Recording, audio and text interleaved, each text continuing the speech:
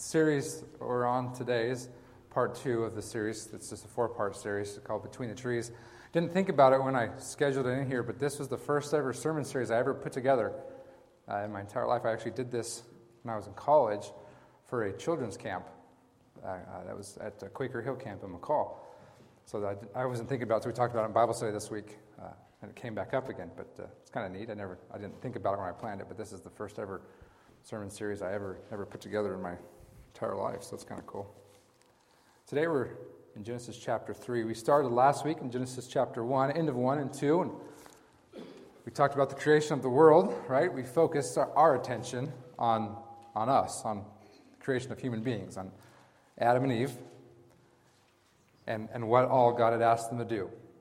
If you remember for just a second, is God had created this beautiful garden in Eden for them, creates Adam, after he created all the animals and everything else in all the world, all the universe, and he has Adam name all the animals, and Adam's naming them, and Scripture tells us that no suitable helper is found for him in any of those, and so he puts Adam under anesthesia and takes one of his ribs, and we talked about that, right? Of the rib is important because it's beside, it's of equal.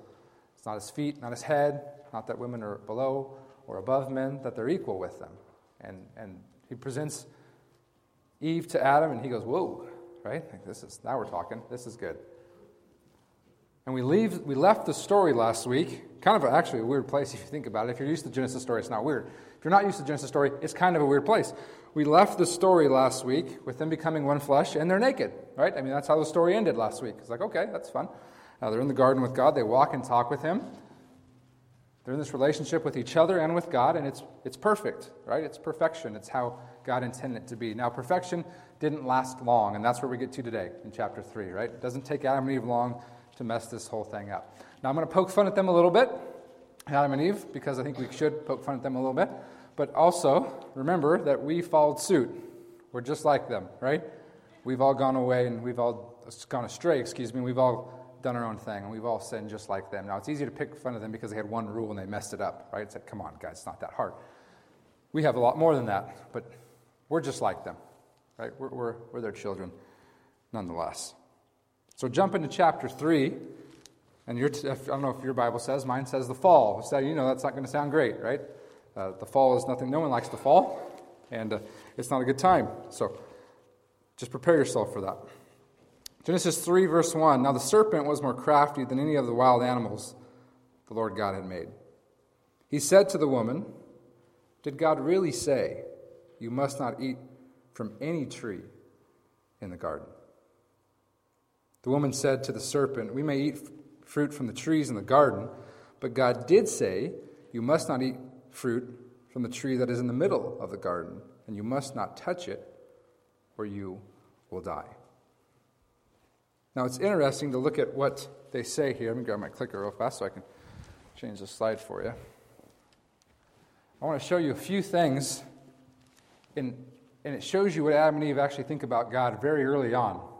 So the serpent comes. Now, later church tradition has said that Satan's in the serpent, right? That it's Satan doing the tempting. But it's a serpent here, right? And of course it is, because they're gross, right?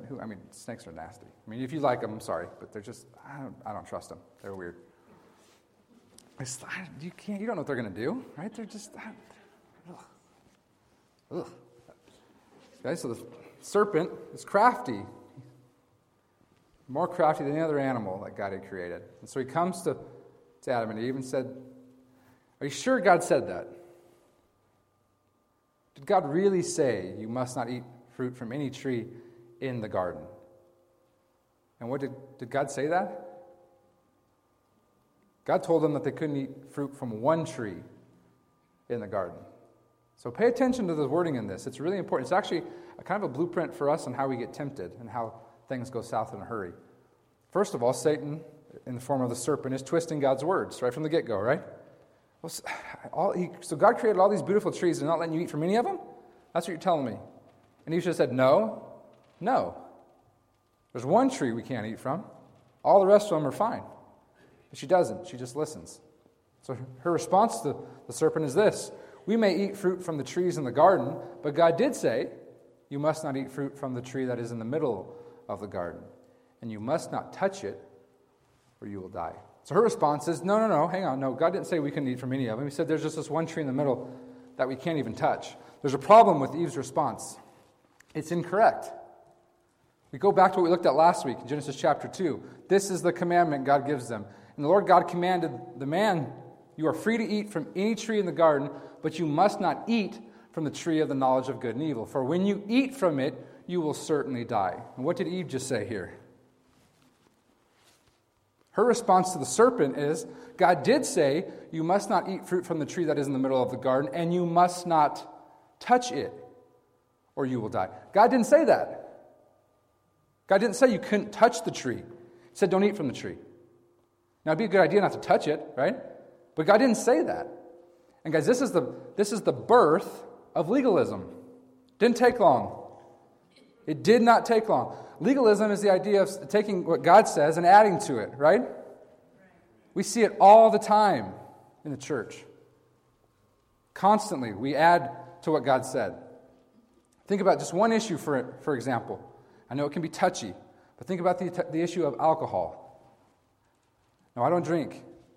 I tried wine once. It tastes like vinegar with a little bit of grape. I don't know what you guys are so crazy about. It's gross, right? I'll take a Pepsi any day over that. You like it, great for you. God bless you. It's nasty, okay? You took vinegar, you put one grape in it, and it's gross. I don't know what you guys are doing. Okay, I tried it. I couldn't even gag it down. But the Scripture never says, I've read the whole thing cover to cover, never says, you cannot drink alcohol. But there are lots of Christians who will say, you can't drink it. The Scripture says, don't get drunk. And if you've ever been a designated driver, you know why it says that, right? Drunk people are stupid. They're dumb. They're not fun. They fall all the time. They're annoying, right? They talk all the time. Either they're crying or they want to fight. You're like, stop, right? Like, just settle down. Be a designated driver, you know exactly why God said, don't get drunk. It's simple, right there. That's all you have to do. But God never says, hey, you can't drink alcohol. Matter of fact, Jesus' first miracle, he takes water and what's he turn it into? And if you read the stories correctly, it's good wine. But we, as a church, we go, well, God said don't get drunk. Well, that means you can't drink anything. And that's exactly what Eve's doing here. It's the very birth of legalism. It's taking what God said and adding to it, making it more extreme. You think about in the Gospels, Jesus opposed to people, religious leaders, who have done what? Who have become legalistic.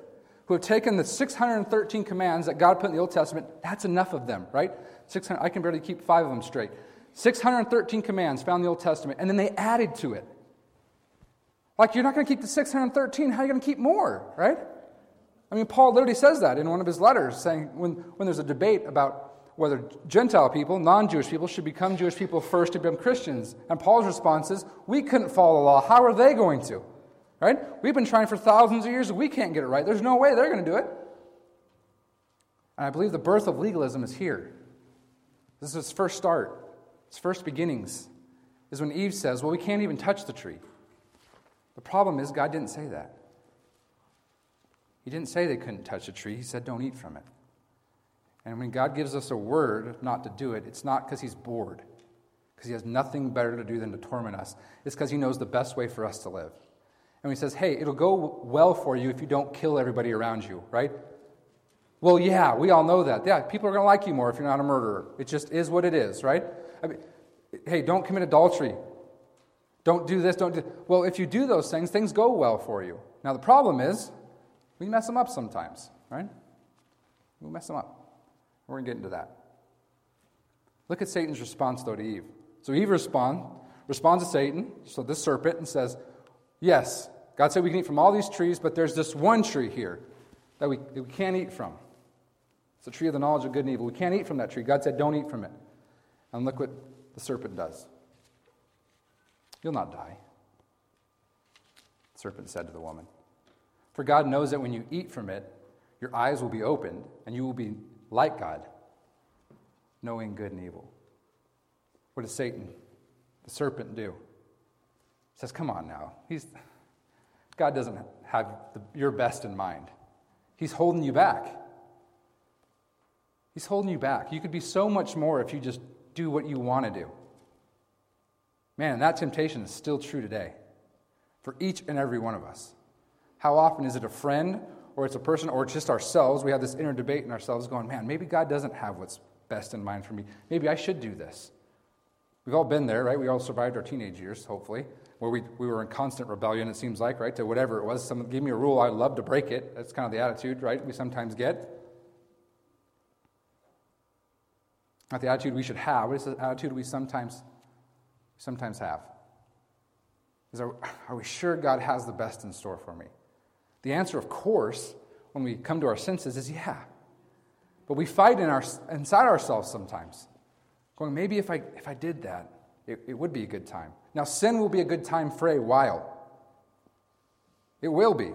You can have a great time for a while. It'll catch up to you. And man, when it does, it's not going to be fun. And you will burn some bridges along the way. We all have experienced that in our lives, of making wrong choices consistently and burning those bridges and having those people walk away from us. It's not much fun, but it'll be good for a little bit. What God's doing in the garden is trying to keep and protect Adam and Eve, right? Trying to keep perfection going. So he gives them the rule, don't eat from it. Now, we talked a little bit last week of why does God even put this tree in the garden, right? He puts it in the garden because God's not a taskmaster, not a slave driver, and he gives us choice. And that's true for us today, right? God isn't going to make you believe in him. He's not going to make you follow him. God is a God of freedom. And so he puts this tree here, the tree of the knowledge of good and evil, so Adam and Eve have a choice. If there's just a tree of life, and there's not the tree of the knowledge of good and evil, then they don't have a choice. They have to choose God. They have to follow God, right? God's not that way. He wants us to love him. He's not going to make us. He's not going to force us. And so that's why this tree is there. And so the serpent uses this tree as the way of tricking Adam and Eve, right? And he says, God knows that when you eat from this tree, you'll be like God. There's a problem, guys. You and I aren't like God. We've been created in his image, which gives us value and worth, but we aren't like him. His ways are far beyond our ways. His wisdom is far beyond our wisdom. And it goes on and on and on and on and on, right? We aren't like him, and we're never going to be like him. We're created in his image, which is an honor, but we're not going to be like him ever. He is way, way greater than you and I will ever be. But the temptation is you'll be like God. Your eyes will be opened, and you'll know good and evil. Now, guys, we've lived on this earth, however long you've lived here, you know good and evil. Right? Evil kind of sucks. There's no way around it. It's not much fun. If you don't believe me, watch the nightly news tonight. You'll be depressed 15 minutes in, right? You'll be like, holy cow, this world's going to hell in a handbasket. The promise that the serpent gives to Adam and Eve is, hey, you'll know good and evil. We all know it. We live on this side of the tree, right? It's not that great. The problem with Adam and Eve is they don't know it, right? They've only walked and talked with God in the garden. We're all jealous of it, going, man, that's great. You have, literally in a relationship, you get to see God face to face. And the serpent's able to trick them by saying, hey, you'll know good and evil. Well, they don't know what evil is yet. And so, well, you'll see what happens next. Pay attention to the details of this part too. This is really important. When the woman saw that the fruit of the tree was good for food and pleasing to the eye, and also desirable for gaining wisdom, she took some, and she ate it. She also gave some to her husband who was with her, and he ate it. Then the eyes of both of them were opened, and they realized they were naked. So they sewed fig leaves together and made coverings for themselves. Now look at the progression of what happened. Eve looks at the tree and goes, it looks okay. Now, I don't know where we got the apple from, right? I'm not sure where that came from. We have no idea what the fruit was that was on the tree. We had the apple. I have no clue what the history of the apple being the representation of sin is, but it's probably not right? I have no idea what the fruit was. She looks at the fruit. It looks good. Looks like, that looks good. I can eat it, and it'll give me some wisdom. And so she eats. Now think about the way you and I, how we sin, when we fall short, when we mess up. Very rarely do we sin in an instant. Very rarely are we presented with a situation and then we just sin. Now sometimes we do, right? Sometimes we open our mouths way too fast and go, I wish I could reel those words back in. You can't, right? They're gone, but you'd love to. That happens. But most of the time, I think, speaking from my own experience, sin is something that's been contemplated. It's been thought out. Right? You've gotten to the place where you're getting a little more comfortable with it. You go, okay, and you're kind of having this internal debate within yourself, going, I know I shouldn't, but I kind of want to, right? We experience that. And what does Eve do? She looks at the tree. Now, God has said, don't eat from it. One rule, don't eat from it. But she looks at it and she goes, it looks good. Now, you and I know that everything that looks good isn't always good. There are all kinds of things that look good that aren't good for you. There's all kinds of people who look really nice on the outside but are full of all kinds of nasty things, right? Jesus talks about that. Calls the Pharisees unmarked graves in the Gospels, right? Which is a really great insult. Saying because before holy times in Jerusalem, they would whitewash all the tombs because if you touched one, you were unclean. You couldn't participate in the religious activities of the time, right? So they would go through and whitewash all the tombs so people wouldn't sit on them because you became unclean ceremonially. You couldn't worship in the temple. Jesus refers to the Pharisees as whitewashed tombs, saying you look great on the outside, but you're full of all kinds of dead things, right? Which is a great insult. I mean, not for us, because no one's going to know what you're talking about, but it's a great insult. And that's what we're talking about here, right? Is this tree looks great. Sin looks fantastic sometimes from the outside. But man, once you eat of it, it doesn't take long to realize that it's not that great. That it's oversold itself. It's like the commercial on TV, right? When you order something, if you've ever been sick and you're up late at night and the infomercials comes on and you're like, I need that, right? And you order it and it comes and it's not, it doesn't prevent your house from catching on fire. I don't know how it, the special paint didn't do that, but it didn't. And you're out all that money, right? Well, it didn't fulfill the promise it was making. And all kinds of things do that all the time. And that's what sin does. It cannot fulfill the promise it's making. It promises a great time. It's not going to be great. And so she eats from it. And she gives it to Adam. And old Dum-Dum eats too, right? God gave the commandment to him. If you go back in the story, he actually gave the commandment to Adam. Adam's supposed to tell Eve, right? So Adam just goes along with it. It's like, come on, dude. Like, have some guts and a spine and say, no, we're not going to do this. But he doesn't. He just eats. He's already being obedient, right? Being trained, apparently already. They eat, and their eyes are open. They've sinned. And they realize it's not all that great. And look what happens in verse 8. It's the uh-oh time, right? It's when you did something wrong at school, and either if you walked home or you rode a bus, and you had to wait till 5 o'clock or 5:30 when your parents got home to tell them. This is that time period in between, right? You're like, oh, this is not going to be fun. You had a stomach ache the entire time. Like, they're going to find. If you grew up in Weezer, your parents already knew, right, before you actually got home. Like I did. They already knew about it. You didn't need to wait. They came in the door knowing what happened. Someone already made a phone call to them. But that's what happens here, right? Here comes God. It's like, reckoning time.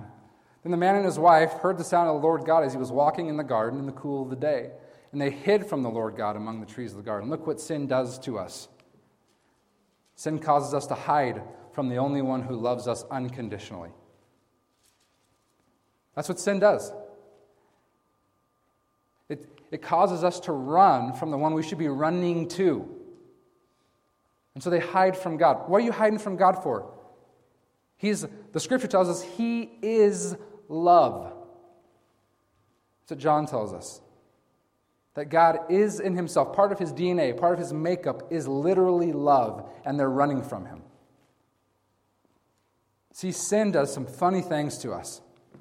See, sin doesn't separate God from us. It separates us from God. God's still chasing us, even when we're in our sins. You don't believe me? Read the book of Romans. Read the Gospels. If sin separated God from us, Jesus doesn't come to earth. How's he going to do it? He's going to be around a bunch of sinners. What sin does is it separates us from God. It creates a divide that we now start running from God instead of running to God. That's what sin does in our lives, and we see it right here. God comes for his daily walk, and on that walk he talks to Adam and Eve. Right? He cares for them. He makes sure all their needs are met. And as he's coming to walk to meet them, they run and hide. And so God going, where did these guys go? So it says in verse 9, the Lord God called to the man, where are you? What's going on? He answered, I heard you in the garden, and I was afraid because I was naked, so I hid. What's that? That's called shame, right? I'm ashamed of what I did, so I'm going to go hide. We see it all the time with 2 or 3-year-olds. You're potty training, and they go to the bathroom in their diaper, right? So they go hide in the corner. You're like, what are you doing over there? They go in the bathroom. I'm like, oh, come on, man. And God says in verse 11, who told you you're naked? Have you eaten from the tree that I commanded you not to eat from? So there's only one way you know you're naked. If you ate from the tree. So God asked, did you eat from the tree? Now's the time you're like, oh, here we go, right? And the man said, this part is fantastic. This is the blame game. The man said, hey, that woman you put here with me, she gave me some fruit from the tree and I ate it. What's Adam do? He blames Eve. God, you made her, God, and you put her here with me, and she handed it to me, and I ate it. Now, we know from the story that Adam received the commandment, right? Hey, Adam, don't eat from that tree. Now what's he doing? This is sin, guys. This is what happens when sin gets ahead of steam. He's blaming Eve. Well, she gave it to me. Well, dude, you're stand there. Be a man, right? Like, fess up to it. You were right there, too. Look, and it doesn't stop there. Look what continues to happen. Then God said to the woman, what is this you have done? And the woman said, the serpent deceived me and I ate. Now who's she blaming? She's blaming the serpent. We're just passing the buck right down the line here, right? Adam blames Eve. Eve blames the serpent. This is what sin does. It takes us so far from God that we start blaming other people. It's not their fault. Take responsibility for your own actions, right? Eve, you ate it. Adam, you ate it. No one shoved it down your throat. No one's held you down, opened your mouth, and make you take a bite, right? We do this with our kids all the time. When they come to us and they've done something wrong, we say, no. What'd you do? And when we get the truth out of them, we say, okay, here's the consequences. You did the action. And they'll do the same thing, right? Well, so-and-so, my friend, maybe. No. You did it. It was you. You made the choice. This is what sin does. It has us pointing fingers at everybody else, trying to blame everybody else for our actions when it's our actions that we have to take responsibility for. We did it. It was us, right? Adam needs to say, God, I did it. I ate. Eve needs to say, God, I did it. I ate. But they don't. They point fingers. Finger pointing doesn't get us very far. One doesn't make for a lot of friends either. So God's got to deal with this sin problem now. He was hoping not to deal with, but he's got to. And so this is what happens. Verse 14 says, so Lord God said to the serpent, because you have done this, cursed are you above all livestock and all wild animals. You will crawl on your belly and you will eat dust all the days of your life. And now verse 15 is really important. Pay attention to it, okay? I will put enmity, it's strife or conflict, between you and the woman, and between your offspring and hers. He will crush your head, and you will strike his heel. Now God curses the serpent, as he should, because they're gross, right? He says, no, this is what you did. You're on your belly, you're eating dust, and no one's going to like you because you're disgusting. And then verse 15 comes, which is fantastic. It's been called the proto-evangelium. It's the first mentioning of a plan to bring this whole thing back together. It's the first mentioning of a Savior. Adam and Eve had just sinned, and God's already got a plan to fix it. I'll explain it to you, okay? So he's talking to the serpent, which we know is Satan. It says, I will put enmity between strife between you and the woman, and between your offspring and hers. He will crush your head, and you will strike his heel. Now, this is talking about Jesus. The strife comes between women, who you ladies, God bless you, have to bring all of us into existence. We're very thankful for that. The Virgin Mary brings Jesus into existence. And Jesus, when he's on the cross, his heel is struck and bruised. Not physically. And I've never personally had a bruised heel. I've heard they're extraordinarily painful. They hurt a lot. But when Jesus comes back to life, you know what he does to Satan? In his power, he does some head crushing, right? Some defeating. And so Genesis 3:15 is the proto-event. It's the first mentioning of God's plan of how he's going to put this thing back together. And it's through the person of Jesus, through the Virgin Mary, through the woman who will have this Jesus, who will come, who will live a sinless, perfect life and be offered as a sacrifice on the cross for us. Satan wins then for a moment, guys, as Jesus hangs on the cross shouting, my God, why have you forsaken me?" As he takes all of our sin and all of our junk on himself. But Satan loses come Sunday,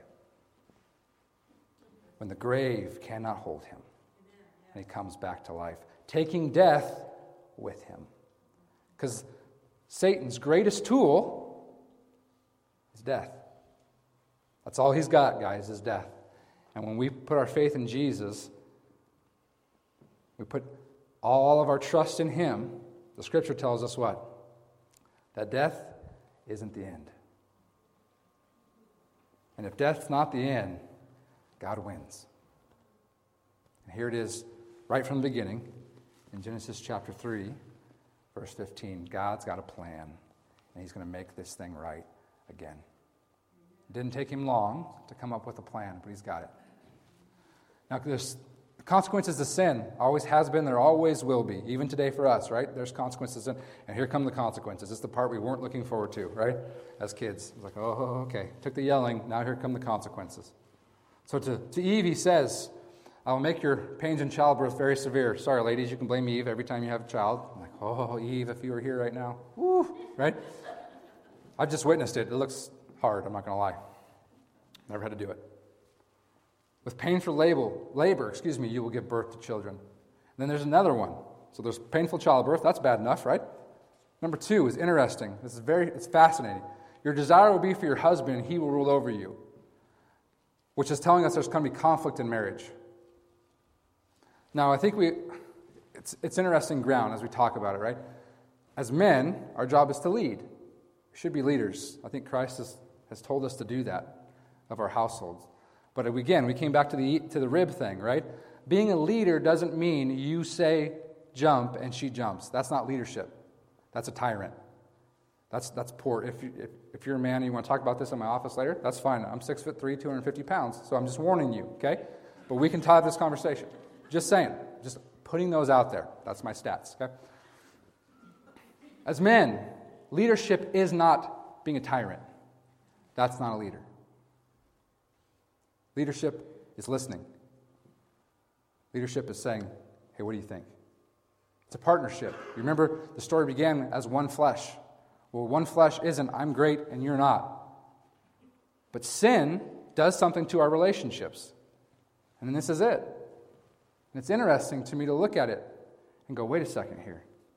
We're going to have conflict and strife. If we both are trying to lead all the time, what happens? We're always bumping heads. But you know his strength and he knows your strengths. And so when it's time for you lead, you lead. And when it's time for him to lead, he leads. That's the rib, right? We're partners in this together. But sin makes it hard for that one flesh thing to come together. Sin makes us want to have control all the time, doesn't it? And we can't.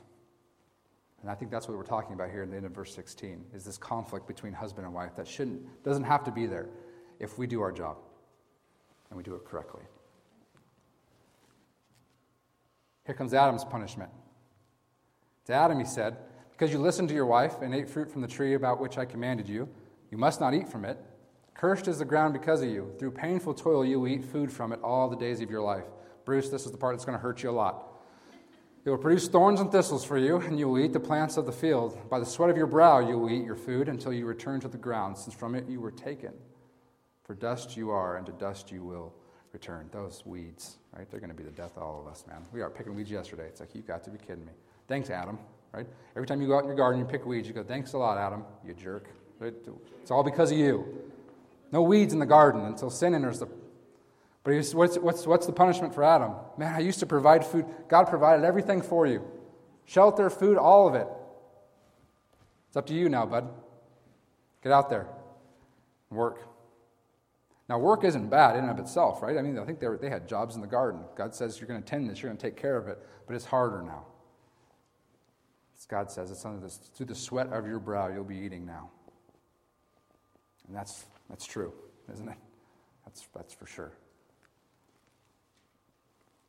God's given the punishment, and now it's time for them to figure out how to live now. to live a whole different way. So Adam names his wife Eve, which means the mother of the living. That's what it means. That's why he names her that. And said the Lord God made garments of skin for Adam and his wife and clothed them. Notice he makes garments of skin. Now, pre-sin, there's no such thing as death. So Adam and Eve most likely just ate from the fruit, right? They're not killing animals or eating. But once sin comes into the picture and death's there, God takes an animal of some kind, kills it, and makes clothes for Adam and Eve. And the Lord said to them, to probably the angels and Jesus and the Holy Spirit, the man has now become like one of us, knowing good and evil. And he must not be allowed to reach out his hand and take also from the tree of life and eat and live forever. So now that he's eaten from the tree of the knowledge of good and evil, he can't eat from this tree anymore, right? Because if you eat from this tree in their current state, what happens? They live in sin forever. So they can't eat from this tree because they ate from this one. Kind of a bummer because this tree is great to eat from, right? And so God does what he doesn't want to do. Sin forces his hand. In verse 23 it says, so the Lord God banished him, Adam, and also Eve, from the Garden of Eden to work the ground from which he had been taken. After he drove the man out, he placed on the east side of the Garden of Eden cherubim and a flaming sword flashing back and forth to guard the way to the tree of life. Saying, hey, I wouldn't try that or things are going to end well, right? Don't try to cross the flaming sword or he'll be in pieces. But the point of it is to keep them from eating from the tree of life. Because if they do, they live in sin forever. And that's not God's plan and God's desire. Now next week we're going to go literally to the other end of the Bible. Because you're going to see that these trees actually one of them especially makes another appearance in Scripture. And this is a very quick kind of survey of the theme of the Bible, which is perfection, not perfection, back to perfection. God creates Adam and Eve, and they're without sin, and they mess it up. And God puts a plan together to put it all back together. And he works that plan, and he's continually working that plan in us until a day comes when he comes again. And that's what we'll look at next week. When he comes again, what happens? Hopefully we've learned a little bit about sin. One, we've all committed it, we've all done it, we've all fallen short of God's glory. Now we had a good discussion in our Bible study. While we aren't sinners anymore, as we put our faith in Christ, we do yet still sin, right? And so I know some people get confused when I talk about myself as a sinner. I fall short. I don't always measure up. Sin is missing the target, right? It's not getting a bullseye every time. And so I explained it to them, and I want to make it clear to you guys as well, that I view myself as a sinner in recovery. That's what I am. I'm a sinner who falls short sometimes, trying my darndest not to, knowing that I will. And while I've never been to AA, I have read through the 12 steps, and one of them is admitting you have a problem. And by the fact that you're here, you know that you and we have a problem. It's called sin. And it's a problem. But luckily, we have someone who will fix the problem. And his name is Jesus. And he took all that sin and junk with him to the cross. If you're here today and you have not yet put your faith in him, think about it, would you? Because you have a problem, like the rest of us. But we're no longer called sinners by our God because of the work in which Jesus has done. And while we still fall short and we still mess up, God has so much more in store for us than that. Let's pray. Our Father in heaven, we thank you for the opportunity we have to come to this place and to worship you through song, through taking of your elements, through giving of our resources, and through your word. God, we've got nothing to give. Our hands are empty, God. We've got nothing to give you. You give us everything. So all we can really give you is our hearts. That's the only thing that you can't take is our hearts. And so, God, we We come before you today and every day, and we give them to you, knowing you're the only one that can be trusted with them, that everybody else will let us down, everybody else will fail us, but you won't. That you'll be there through it all. And so we give you our heart today and every day, and we ask that you would change us, that you would mold us, that you would transform us, that you would make us new every day, that we would look more like you as we live this life, and go out to work, to school, to wherever we go, and be a light for you, knowing that we're not perfect, that we will mess up, that we will sin, but that you have forgiven us of everything. And God, that's good news. Father, we thank you for your Son Jesus, whose death and burial and resurrection has changed everything for us, and it's in his powerful name we pray. Amen.